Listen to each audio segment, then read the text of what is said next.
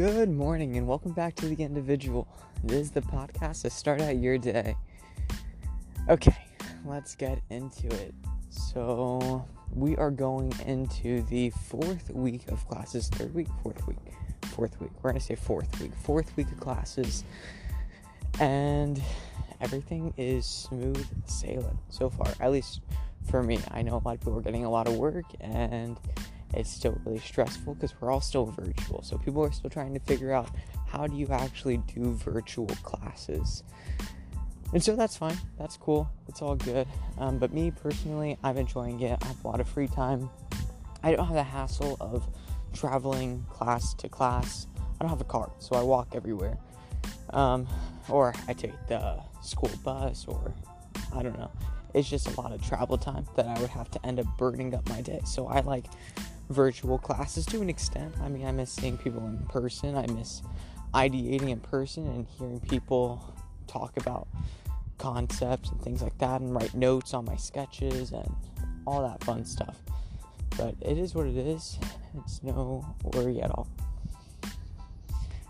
Okay, so let me brief you really quick on what's happening in my life. So in my life currently,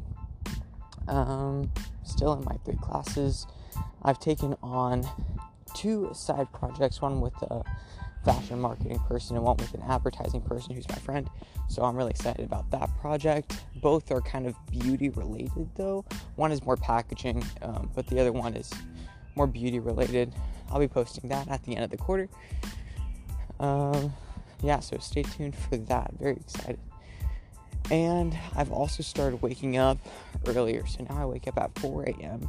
rather than, 5:15, 5:30. Now it's 4:15, 4:30, so an hour earlier. And that is because I found out that my gym actually opens earlier. So it actually opens at 5 a.m. So I want to be there right when it opens. Plus no one's there. 0 people are there. It's just me. Oh my goodness. Oh, sorry. Hang on. Sorry. Okay, so here's what just happened. So it's 4 a.m., right? So I'm walking down Forsyth, and this guy is walking kind of toward me, I guess, except he kind of just disappears because I look down or I look to my right or something, and then he's just gone. I thought I imagined him for a second just because it's so early. I'm not used to seeing people out this early. But then he popped back in. It really threw me off, really threw me for a loop. So that's all. But okay, where was I? Oh, side projects. So I have 2 side projects right now. I've asked to do a third. I'm considering doing a third, but I'm not sure yet. I'm going to hear her out. I think she's supposed to send me a presentation today. So that's when I'll listen to that. These side projects, by the way, and this is something that I wish I had done earlier in SCAD, is collaborating with majors outside of my own major. So until about last quarter or the quarter before, I didn't really feel like I had the potential, or I guess I had the potential, but I didn't feel like I had the skill to actually be working on other people's projects. I didn't think I had the refinement in my abilities and that whole area to actually be collaborating with people and doing stuff with them. But the truth is, you really have all your skills pretty much by middle of junior year. So I'd say around winter or spring quarter of junior year is what I wish I had started. Even at the start of junior year, that would have been a great time to start also. But that's something that I wish I had done before. At SCAD. Earlier, I wish I had started collaborating with people outside of my own major. It's just more fun. It feels more purposeful when you design. I don't know if that makes sense. What I mean by that is basically when we design for our projects, it can have purpose, but it feels very class, very studenty. And I don't I don't like that. It just feels like someone's told me to basically make a product. And so I've made a product for class. But here, when someone else is kind of coming to me and they're asking me to do something and they're collaborating with me, it's less so them telling me to do something and more like we're working together to create a product. I don't know, small differences, but I like collaborating with people better than I like actually designing for class. And I don't know if that's because I get to actually chat with people or what, but I like that a lot better. So that's why I wish I had started doing that sooner in my SCAD career than I did the past 2 quarters. So I'm kind of trying to catch up, and I'm doing as many as I can right now to make up for that lost time. Anyways. As you can tell, it's pretty much a random talk kind of day. So I'm going to hit on a bunch of different little things, but nothing that really needed a full length podcast to talk about. So I'll get into it. The first thing I want to talk about is a why. And I'm in class right now, and the big thing that we keep hearing is having a strong why. Even in resume building or in interviews, having a strong why is very important because people don't buy into what a product is. They won't buy a phone because it's a phone. No one buys that. There are 7, I don't know how many, but we'll say 7 different phone companies, and they all have like 30 or 40 phones. So I mean, I can get a phone wherever I want, but I'm not going to buy a phone. You buy the why of a company. You buy the why of a brand, of a product.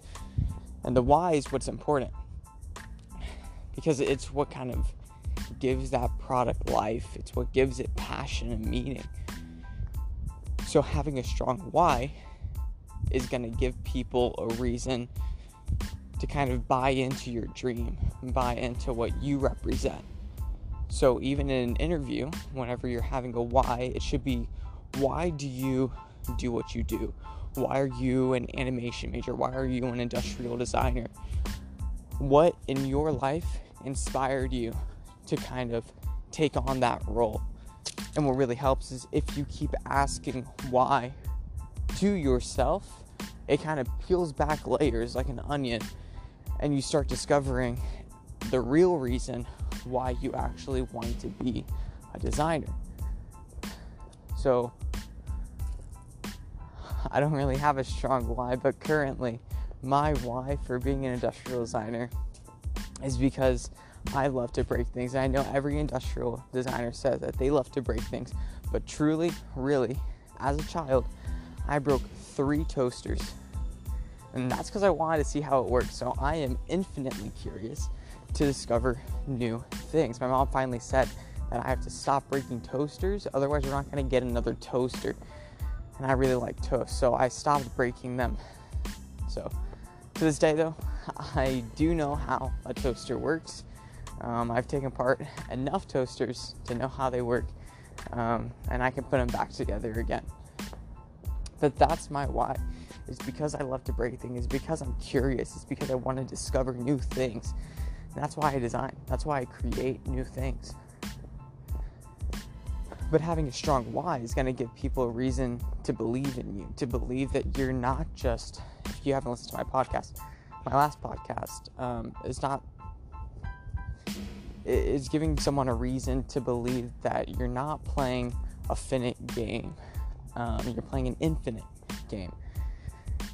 And that's what people want to believe in. They want to believe in someone who's not going to hit a wall, that they're not going to just stop once they've reached their goal. They're going to keep going because it's what they love to do. It is their why. It's what drives them forward. So having a strong why gives people the motivation and security. I guess, would be the two strong characteristics of a why. So people want to buy into that. People want to buy into security. They want to buy into other people's passion and motivation. So as long as you give them a strong why, they're going to want to follow you wherever you go. That's in leadership, that's in resumes or interviews or whatever it is. Have a strong why. Right now we're trying to build a brand in our class right now, and that's what we're kind of trying to work on. What is our why? I'm doing food waste, so what is my why for food waste? Why food waste? Why is it important? Why should someone sorry, there's a super loud car. I guess it's a truck. I'll get a little bit further. Okay, so why should someone buy in to food waste? Why is it something that's important for someone in the US versus someone in Sweden or in Germany? Why is food waste important is essentially what I'm trying to prove. It's what I'm trying to convince people of. And so maybe you're sitting there and you're thinking, oh, well, food waste. Duh, I mean, food waste, we got to save the planet, But in all honesty, how determined are you to reduce your food waste? Is it something that is kind of like, oh, well, I know I need to save my food. I know I need to eat whatever's on my plate and not throw it away, because that's what's important. But in all honesty, how much of that are you actually taking to heart? Every grape that you throw out is a food wasted. Every strawberry that goes bad is another food wasted. All your leftovers that spoil or go bad or you just don't want to eat, all of that is more food wasted. So I need to convince people to take into account all those little factors in their lives, convince them that their food waste is important. So that's why a strong why is very important when you're building a brand, whenever you're talking about yourself, whenever you are creating yourself or convincing people to buy into you, like an interview. It's important to have that strong why. Okay, so I think that's all I'm going to talk about today. Today, I basically just talked about your why, having a strong why. It's kind of the big goal of today. So make sure that you have a strong why. I do this podcast to help you, but it's also to help me. It's to basically keep an audio diary of what I do in my life. It's to understand what I'm learning at each period and point of my life so that I can go back and listen to it. That's why I document, or I write the titles of each of these podcasts so straightforward. It's very clear so that you can go find it easier. You can look for what you're looking for, whether it's interviews or cover letters or I don't know, anything. You can go in and you can find it. It's easy. That's the goal. I want you to have something that you can listen back to whenever you're curious and you want to write your cover letter, you want to write a resume, you can go back and you can listen to it. Same for me. I can go back, I can listen to it. If I forget something, sustainability or cover letters or something like that, I want to refresh myself, I can go back and listen to this podcast. So I like to have this audio diary to help me, but also to help you.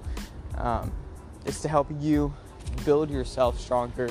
It's a lot of just random knowledge that I just want to document and save before I forget, because I may forget.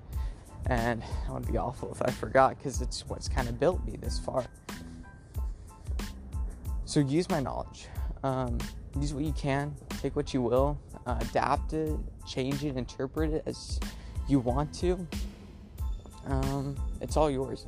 What you hear, what you see, what you listen to, all of that can be adapted and interpreted in your own way.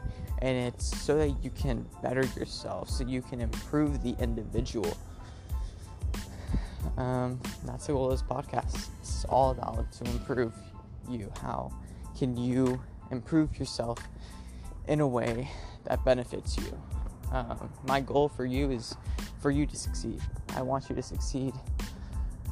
That's it. That is my whole goal of this podcast, is to help you succeed and to provide you with knowledge to do just that.